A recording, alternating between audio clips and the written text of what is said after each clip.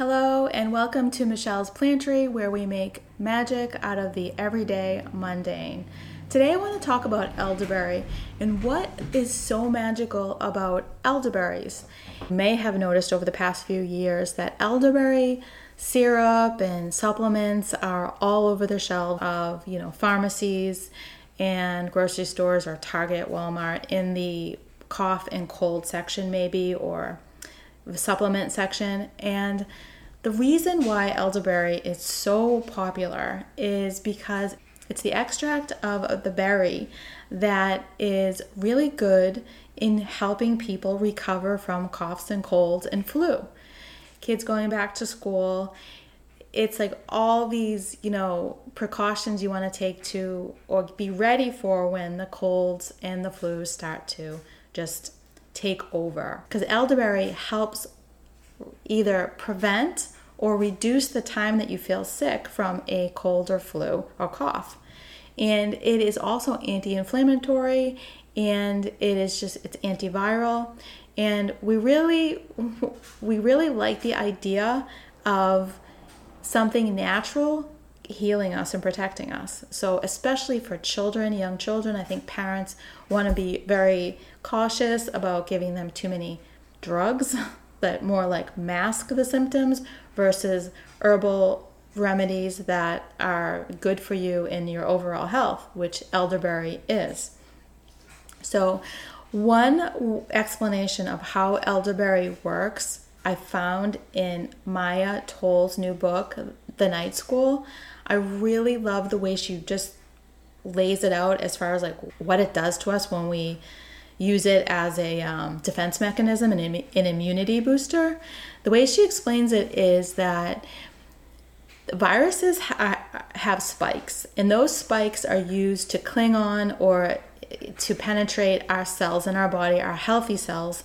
They puncture them, they cling onto them, and then they try to replicate themselves throughout your body. So as they puncture your healthy cells, they invade it and they take over, and then you start feeling sick. What elderberry does, the way she explains it, is it kind of puts a glob on the spikes of that virus, and when it tries to penetrate your healthy cells, it doesn't have the potency anymore because it dulled the spikes, so it's got this glob on it and it has trouble penetrating your healthy cells. And I thought, wow, that's such a great explanation of viruses and the plant compounds and how they can protect us, how they can increase our immunity. I loved that illustration that she put in the book because I can really get a good visual. When I'm drinking my elderberry tea, I think, all right, I'm doing something to help my immune system to protect myself against viruses.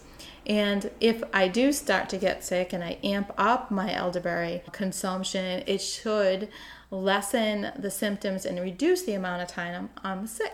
The elderberry tree has been used for centuries. It's literally known, or was known, as nature's medicine cabinet. So that pretty much says it all. And a funny little side story that way back in, the olden days, way back, they believed that there was a spirit, so to speak, called the elder mother that lived inside the tree. I'm thinking to myself, they must have thought, like, there's got to be some powerful spirit living in this tree for it to be such a healer, because it's been used to heal people for centuries. People were afraid to take from it or cut it down. People would actually refuse to burn or pick up sticks from it or burn it and or take from it without saying a special prayer or poem. It was a request. You had to ask permission from the tree in order to take from it. And when I read more about it, I dug in and tried to understand a little bit more about the folklore part of it. I read about how the American Indian culture, I believe many American Indians still practice this gratitude, this thanking nature, thanking Mother Nature before or when they take from the earth. And they have rituals around it where they, pray and give thanks to Mother Nature for what it has given them to help them survive and help them to heal.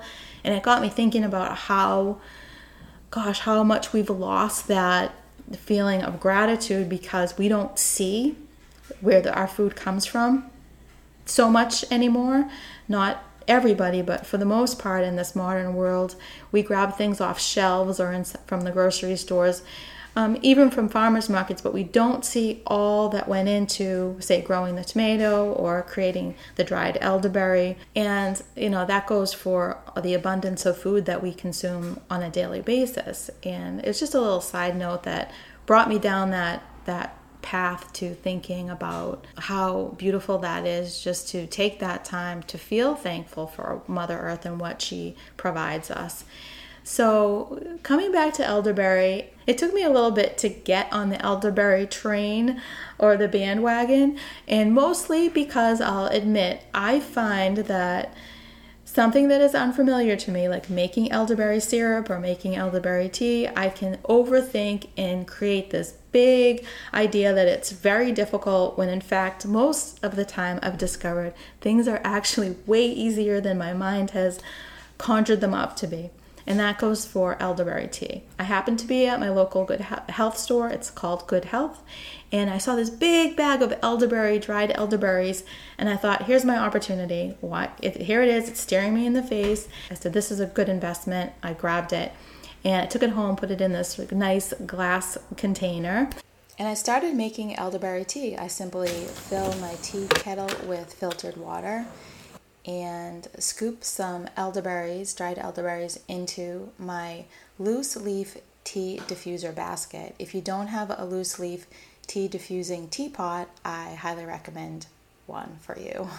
Then you pour the boiling water into your teapot, simply place the basket into the water and give it a little swirl around so the water gets through the berries. And within minutes, you have a beautiful mulberry colored tea.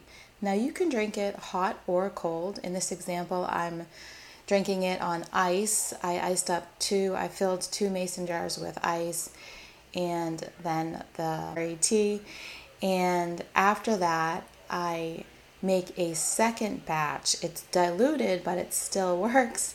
So I just put cold filtered water right in the pot using the same elderberries, and I get another batch of tea, and you'll see it's a little bit lighter but still really good for you. So I hope you enjoyed this episode about elderberries, and maybe it will, inspire you to buy a bag. Try to get organic if you can, just because with organic, a certified organic stamp, you're either going to get no pesticides or way less pesticides than you would conventionally grown. So look for organic and give yourself the gift of natural healing, and also the gift of making something for yourself. The ritual of making a tea can be really nourishing in its own right, as far as, you're just doing something really good for yourself, taking time out of your day to take care of yourself. And you may want to consider thanking Mother Earth and thanking the elder tree for this beautiful healing fruit that we are blessed to have access to. Thanks for listening. Thanks for watching, and I'll see you next time. Bye, everyone.